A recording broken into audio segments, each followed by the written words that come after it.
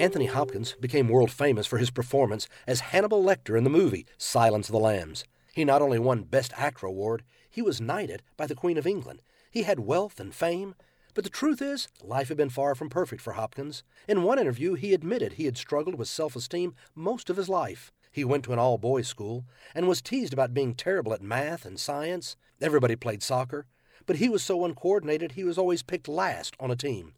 They called Hopkins dumb. But he says one day in London, he stood in front of a marquee that said, Silence of the Lambs, Anthony Hopkins, Academy Award winner. In that moment, he says he felt God speaking to him saying, Anthony, you weren't dumb. You were just different. Not all my children are supposed to be good at math and science and soccer. You were just you, and that's good. You don't have to be the best. Just be you, the best you that you can be.